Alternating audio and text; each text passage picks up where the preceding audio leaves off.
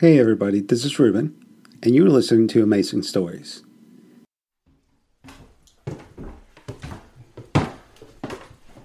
Mr. Hayward, allow me to present Dr. Jonathan Willett. Oh, dear God. What happened? What happened to him? I can hear you, I'm told he somehow got access to the kitchens and tried to tip a pan of boiling water over his own head. Is that what you heard? One of the orderlies managed to catch his arm in time and stop the worst of it, but he lost his sight and, well, you can see the damage for yourself. You did this to yourself? If you say so. Dr. Willett, my name is Matthew Hayward. I make a podcast called The Mystery Machine, and we're investigating the case of Charles Dexter Ward. It's all gone. All gone. He's gone. Yes, where did he go? He's gone. He's vanished into dust. Into dust. As you can see, he doesn't make very much sense. Actually, that might make some sense.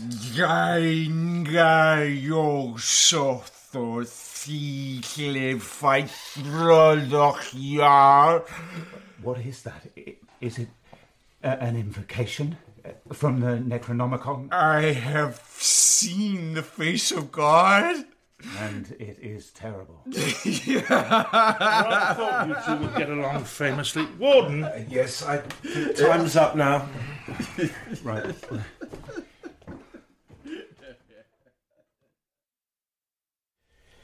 As you can see, Mr. Hayward, Dr. Willett is severely doolally. That's how you describe the man who murdered your granddaughter?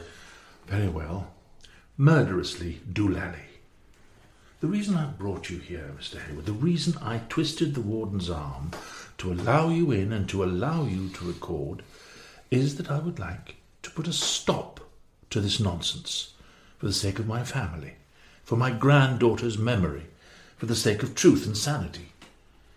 I have no idea what Dr. Willett got up to in America or what caused his mind to snap, but you can very well see that it has snapped, and that the death of poor Lucy was a consequence of that. Well, I'm not sure that... You have fabricated a story. We haven't fabricated anything. Well, then you've been misled. Either way, this program of yours is causing considerable distress, and I would like it to stop. You've seen the condition of Dr. Willett. He's not a reliable witness to the events you claim to have uncovered, so either you stop now, or I will bring to bear the full weight of the courts. And you want me to tell a judge all about the beating I received at the hands of your friend out in the car? I know nothing about that. No, of course you don't. And you know nothing about Joseph Kerwin or your wife and your sister's involvement with This is what I'm talking about. It's called defamation, Mr. Hayward. It carries severe legal and financial penalties. I'm not the man you want to tangle with in these matters. And yet, here we are. Excuse me? Tangling. I haven't said a single thing about you or your family that can't be corroborated by witnesses Mr. Hayward. or backed up by published material. So tangle away, because I'm going to continue telling this story. There is no story. None of this is true. Well, that's duly noted and recorded. I'll make sure that everything you've said here is broadcast. I wouldn't want to be accused of censoring you. I think we're done here, aren't we? And at that point, I stormed out of the room. I made the storming out as theatrical as I could, because I didn't want either of them to notice that I'd left the recorder on a chair still running. That could have gone better. He'll drop this, one way or another. And even if he doesn't, no one's going to believe a word of it. He says he has witnesses. It's all just fake news. I don't want to be involved in it. Yes, I understand.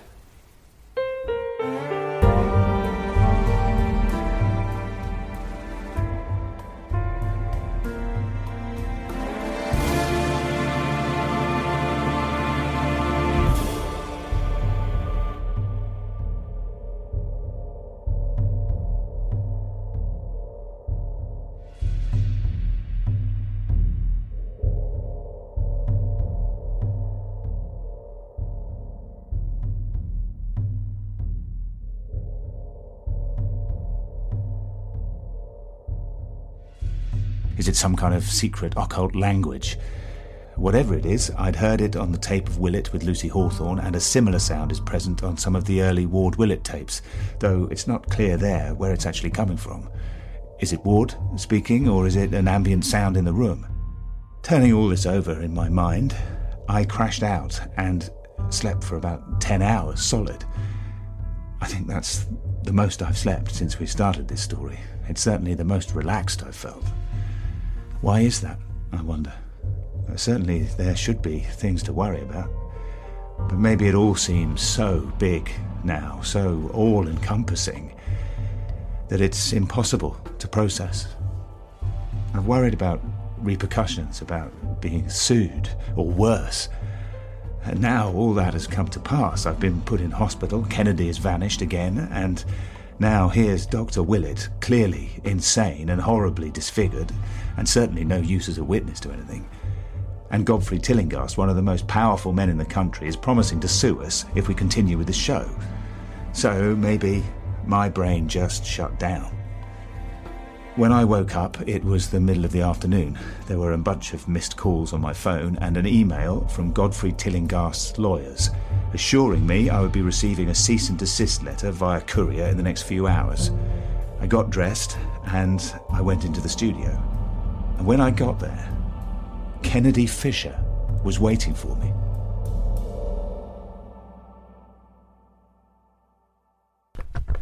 Okay, wait a sec. Yep, I'm recording. So, I've just walked into the studio and Really? Kennedy... Everything has to be recorded? This is Ezra. Ezra, this is Matt. Hi, where were you? The good old US of A. Yes, I know. Where have you been? We landed a couple of hours ago, left in a bit of a rush. What happened? Shepley and Sayers. She's still out there somewhere. Okay, so where? Amelia Fenner. She had a child. Yes, I know. It's Joseph Kerwin's kid. Amelia It's the Fenner last died link last night. How?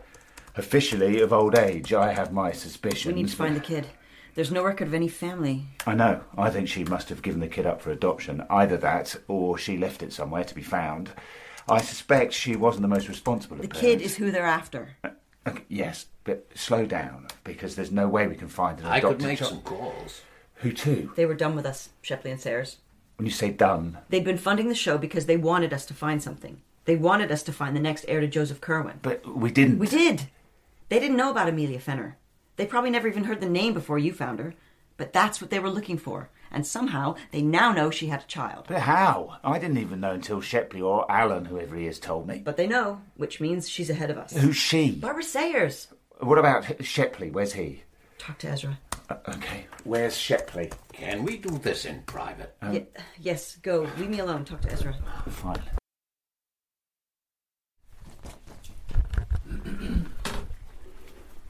What's up with her? What happened? You need to turn that off. Well, this is what we do. This is... I don't give a shit. Turn it off. Okay, it's off. If this had been Kennedy, I'd have turned the recorder off without a second thought. But I didn't know Ezra, and I didn't want anything he told me not to be on the record. Shepley is dead. How? What happened? After I spoke to you, I got a buddy of mine to track Kennedy's phone. I thought the phone was off. Yeah, and then it came back on again. Anyway, they were at a motel outside of town. I headed over there, and I didn't plan on doing anything more than confirming this was where Kennedy was and then calling the cops. But then I got to the door and I heard her screaming. So I busted in. Shepley came at me. He had a knife in his hand. I shot it. The woman, Barbara Sayers, was heading out the back way, and Kennedy was just hunched in the corner, her head tucked between her knees. She was catatonic or something. I never saw anything like that. Non-responsive. So I stayed with her and got her out of there, rather than go after Sayers. Ezra said there was a strong smell of incense in there and some symbols drawn on the floor in chalk, and it was his impression that some kind of ritual had been taking place. He says Kennedy wasn't speaking or responding, but she seemed to be physically okay. He put her in his car and drove away. What he should have done is called the cops and faced the music, because he supposedly shot George Shepley in self-defense. Ezra, for whatever reason, decided not to do that. Instead, he drove back to Kennedy's hotel, collected her things, and got them both on the first plane to London. I don't think George Shepley had a knife. I think that's why Ezra didn't call the cops. Maybe he thought Shepley was armed. Maybe he knew he wasn't, but what he walked in on made him... I don't know. But I think he saved Kennedy's life. And if we're even half right about what Shepley and Sayers and the others have been up to, then I really don't care about the cost of that. It seemed to be a relief for Ezra to talk to someone about what had happened. I thanked him for rescuing Kennedy, and then we came back into the studio. 1962. That's when Caroline Hughes and Eliza Tillinghast both got pregnant and they fled the New Forest Coven. Amelia Fenner said that the police raid started up almost immediately, supposedly on Godfrey Tillinghast's say-so. Well, he seems to be back on board with the whole thing now. Because he had control of the Ipkuaya bloodline. His wife and his sister are both carrying Kerwin's children. He didn't need Kerwin anymore. Anyway, not the point. Amelia Fenner told you that Kerwin left the coven within a week or so. Supposing that was his window, he'd lost track of the two potential heirs, so he needed insurance. Amelia Fenner? And she said that she left the coven soon after that. She said she hooked up with some witches over in Winchester, right? Mm-hmm. There's a story here from the local paper in Winchester. A baby being left on the steps of a hospital in 1963. Well, that's a leap. It's right. How do you know? I don't know, but I know. It feels right. What happened to the kid? It goes into the system? Which means it disappears without trace. Nope. It was a girl. They called it Destiny. The nurses at the hospital. Thank you, hippies. So, a girl called Destiny, born in Winchester in 1963. There is one of them, unsurprisingly. Orphanage, foster homes, married a guy called Gibson in 1985 in Chelmsford, divorced in 1991, remarried in 1996 to a man named Cartwright. They had a daughter in 1999. Well, it's not going to be Destiny thereafter, then. It's the daughter. Melody. Oh, Jesus. Melody Cartwright. And yes, that's who they're after. Destiny's dead. How? Car accident, like Charles Ward's mother. And Lucy Hawthorne's mother was out of the picture too. Is this a pattern? Maybe. Where is Melody? She's a student here at UCL. She's studying the archaeology of the Middle East. We're outside one of the halls of residence at University College London, where Melody Cartwright lives during term time. I'm waiting outside with Ezra Whedon while Kennedy goes in to see if she can locate Melody. Matt, Ezra, this is Akuma. She's Melody's roommate. Akuma, can you tell these guys what you told me?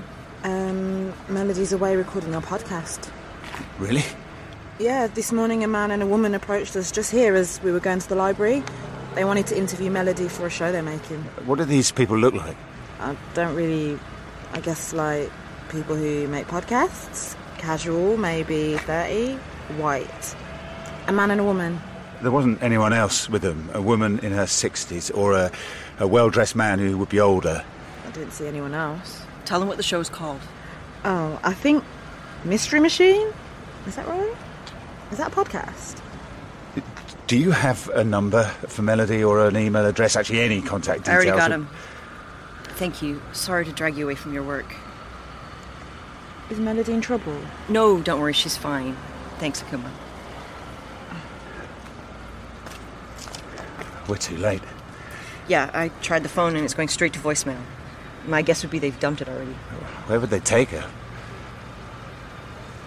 Kennedy. I need to talk to you. I'm here. In the studio. I need to tell you what I saw. Okay. I'm recording. This is a lot bigger than we thought. And I don't just mean Tillinghast's involvement or whoever else. You mean what Shepley said? Can we not call him that? George Shepley was a nice man who didn't exist. This was Dr. Allen. Yeah, okay.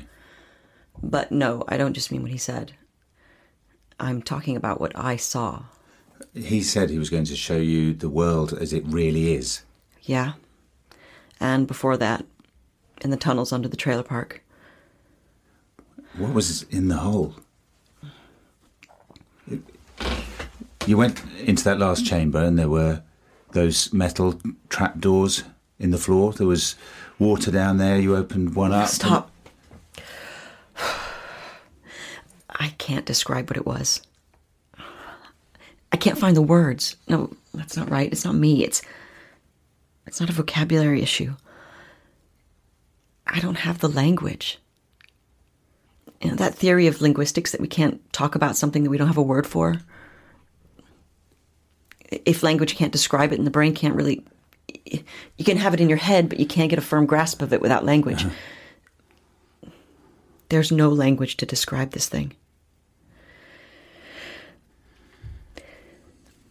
What was in those pits were creatures. Not animals. Not human. It was like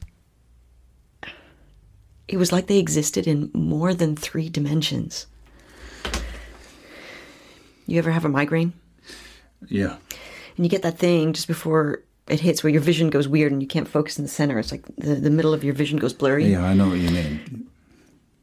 So that's what it's like looking at this thing. My eyes are taking it in, but my brain can't make sense of it. So it won't render it as a solid, distinctive shape. It's like I have an impression of it, of how it made me feel, but I can't quite picture it in my mind. Okay, so how did it make you feel? I want to say scared, but actually that's not right. What I felt was more than that. I felt wonder. What do you mean? I was awestruck. And not because of how it looked, but because of what it was. And of course, I had no conscious idea of what it was. But at the same time, I knew what I was looking at. Believe me, I know how this sounds. But I think I was looking at something like God.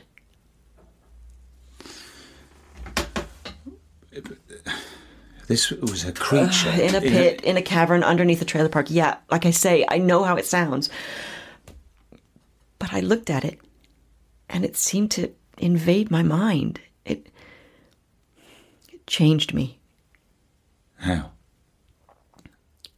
I think I experienced, for a few moments, total madness. It was like I was suddenly aware that everything in reality was a lie. And none of it made the slightest bit of sense. Science, religion, culture. It was like this disjointed white noise, and none of it connected up and none of it really existed.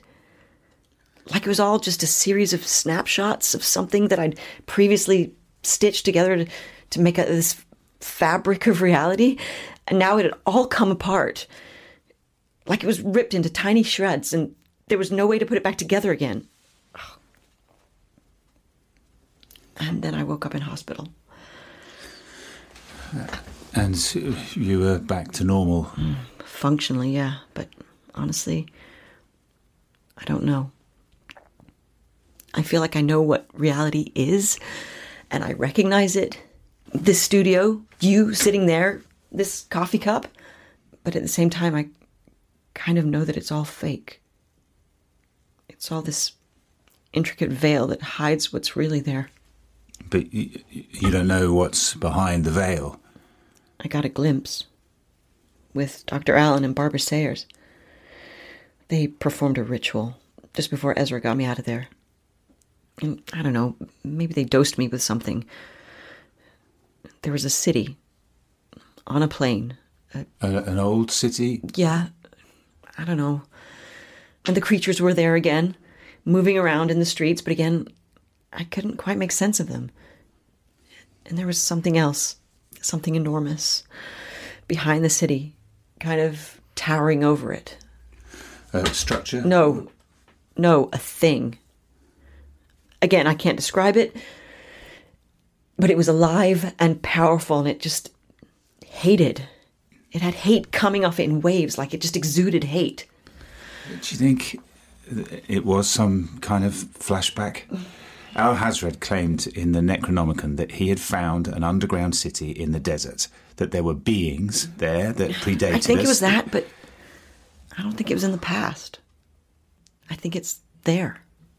I think it's what's really there.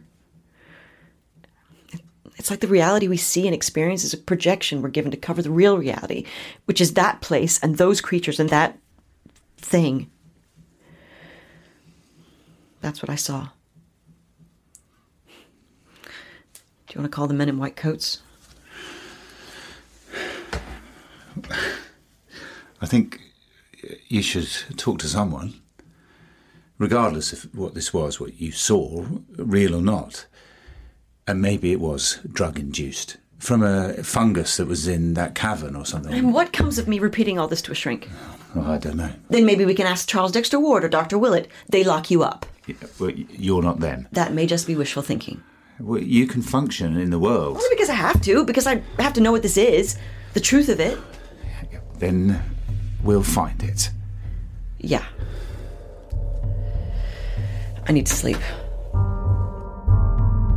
Kennedy went home. Ezra went with her because he doesn't have anywhere to stay here. And I was glad she wasn't going to be on her own. I was worried about Kennedy. I don't know what really happened in those tunnels or in the room with Dr. Allen and Barbara Sayers. I trust that Kennedy believes she saw those things. But I'm mindful of what Eleanor Peck said about the power of belief. This Ipkuaya stuff is like a religion for these people. And plenty of religions involve visions or hallucinations, even drug taking. Kennedy is smart and level-headed, but she clearly experienced something that shook her sanity in some way. To be honest, at this point, my concern was more for her well-being than for the truth or otherwise of what she saw. But there was nothing I could do about any of this. Melody Cartwright was gone. We had no more leads to follow up. The story had run aground. After everything we discovered, the truth about Lucy Hawthorne's murder, the story of Ipkuaya, the ongoing existence of a conspiracy, we hadn't really solved anything. We'd exposed the top layer of a story, but I knew there was a lot more under there, and we had no real way to get at it. And we knew now that there were powerful forces ranged against us. We'd been useful to them for a while, but now they were going to do everything they could to stop us going further. I set myself the task of editing this last episode together and trying, somehow, to find a way to end this story. Can I help you? My name's Matthew Hayward. I'd like to see the warden, please. As I was putting this episode together, it occurred to me that there might be one question that I could finally get an answer to. I wanted to know what happened to Charles Dexter Ward. This whole thing started with him vanishing from a locked cell in an asylum in Rhode Island. Dr. Willett was the last person to see him, and given everything Willett had been through, I thought he might now have some answers as to what really happened to his patient. So I went back to Broadmoor and I spoke to the warden. He was reluctant, to say the least, to let me see Willett, so I played in the recording I'd made at our last meeting. Right, Mark? Yeah. Hello, Dr. Willett. I'm Matthew Hayward. We met the other night. We're alone here. The warden can't hear us. I want to know what happened to Charles Dexter Ward. Poor Charles. He's gone, you know. Yes, he disappeared from his cell. No. He's gone long before that. I didn't realize. It's stupid of me. I couldn't see it. The man in that cell wasn't Charles. I don't understand. Who was it? It was him. It. Joseph Kerwin? No. There's no Kerwin either. Not for a long time. Ipkuaya. They're all Ipkuaya, moving between bodies. He called me, Charles. There's a recording. I made recordings. Yes, I have some of them. He sent me a letter, and then I called him. I've read the letter. The one where he said, if you see Dr. Allen, you must kill him and dissolve his body in acid. Dr. Allen is dead. No. Yes, he was shot dead in Providence. Dead, you say?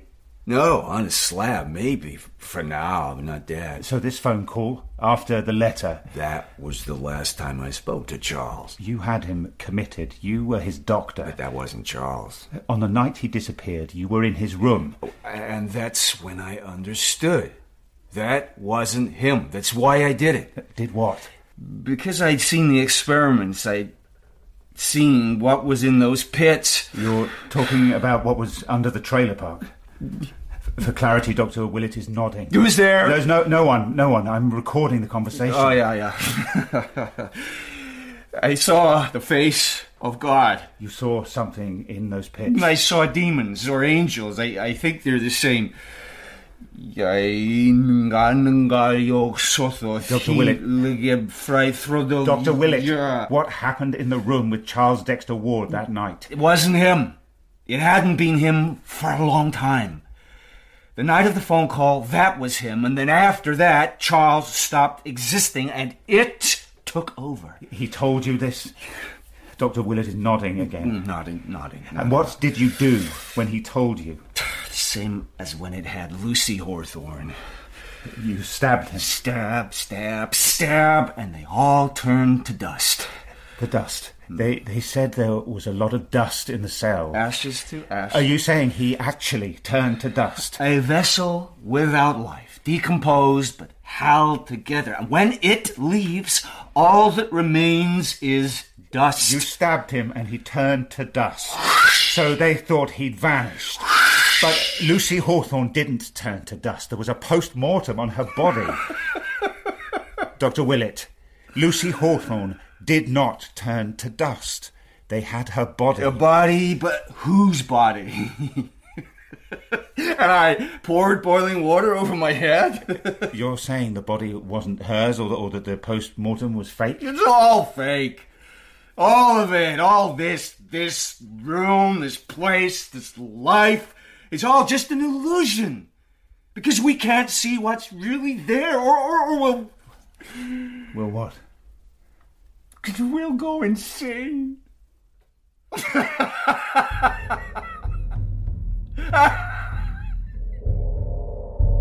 I threw up on the pavement as soon as I got outside. I didn't believe what I'd heard. I couldn't believe it, or I wouldn't. But I knew it fitted with what Kennedy had told me, and what Dr. Allen and Barbara Sayers and Godfrey Tillinghast and whoever else believed. This version of a world that's completely alien to everything that I can see and touch and taste and hear. And of course, like any religion, these people have an explanation for why I can't see the world as they do. Because I'm not woke or enlightened or whatever.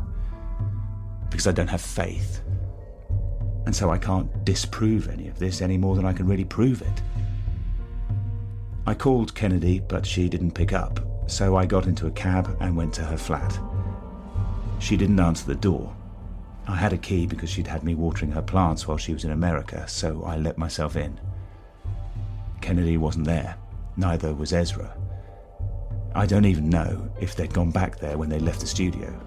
There was no luggage, no sign anyone had been by. The last few days' post was still on the doormat.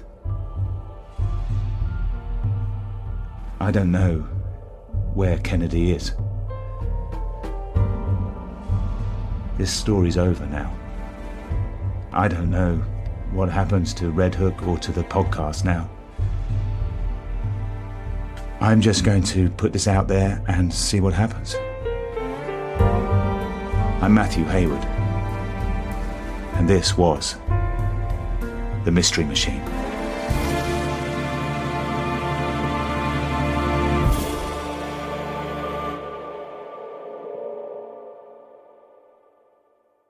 Hi, you're through to the offices of the Mystery Machine podcast. We're taking a break for the moment, but we'll be checking messages, so please speak after the tone. Hey, it's me. Sorry to take off without, weird times. Anyway, Ezra and I are in Baghdad. I know, right? But we've tracked down Melody Cartwright.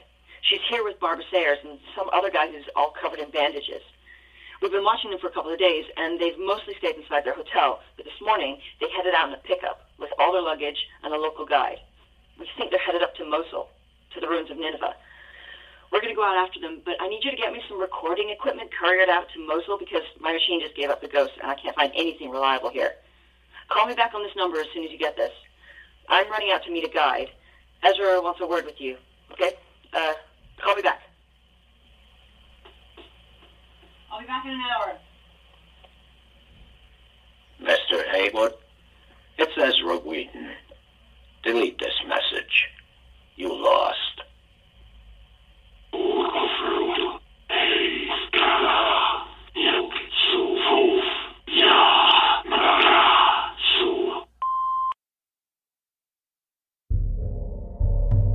In H.P. Lovecraft's The Case of Charles Dexter Ward, adapted by Julian Simpson, Matthew Haywood was played by Barnaby Kay, Kennedy Fisher, Jana Carpenter, Charles Dexter Ward, Samuel Barnett, young Charles Dexter Ward, Harry Kay, Dr. Willett, Mark Baisley, George Shepley, Adam Godley, Claire Rushmore, Madeline Potter, Contact and Warden, Ben Crow, Alice and Waitress, Samantha Dakin, Barbara Sayers, Penny Downey, Tyler Green, Alex Lanapekin, Sylvester Birtwistle and Tregore, Nathan Osgood, Ezra Whedon, Alan Armstrong, Eleanor Peck, Nicola Walker, Akuma and Nurse, Sherelle Skeet, Amelia Fenner, Susan Jameson, Dr. Lyman, Stephen McIntosh, Lucy Hawthorne, Phoebe Fox, and Godfrey Tillinghast, Richard Cordery. Sound design was by David Thomas. The director was Julian Simpson. The Case of Charles Dexter Ward was produced by Karen Rose and was a Sweet Talk production for BBC Radio 4.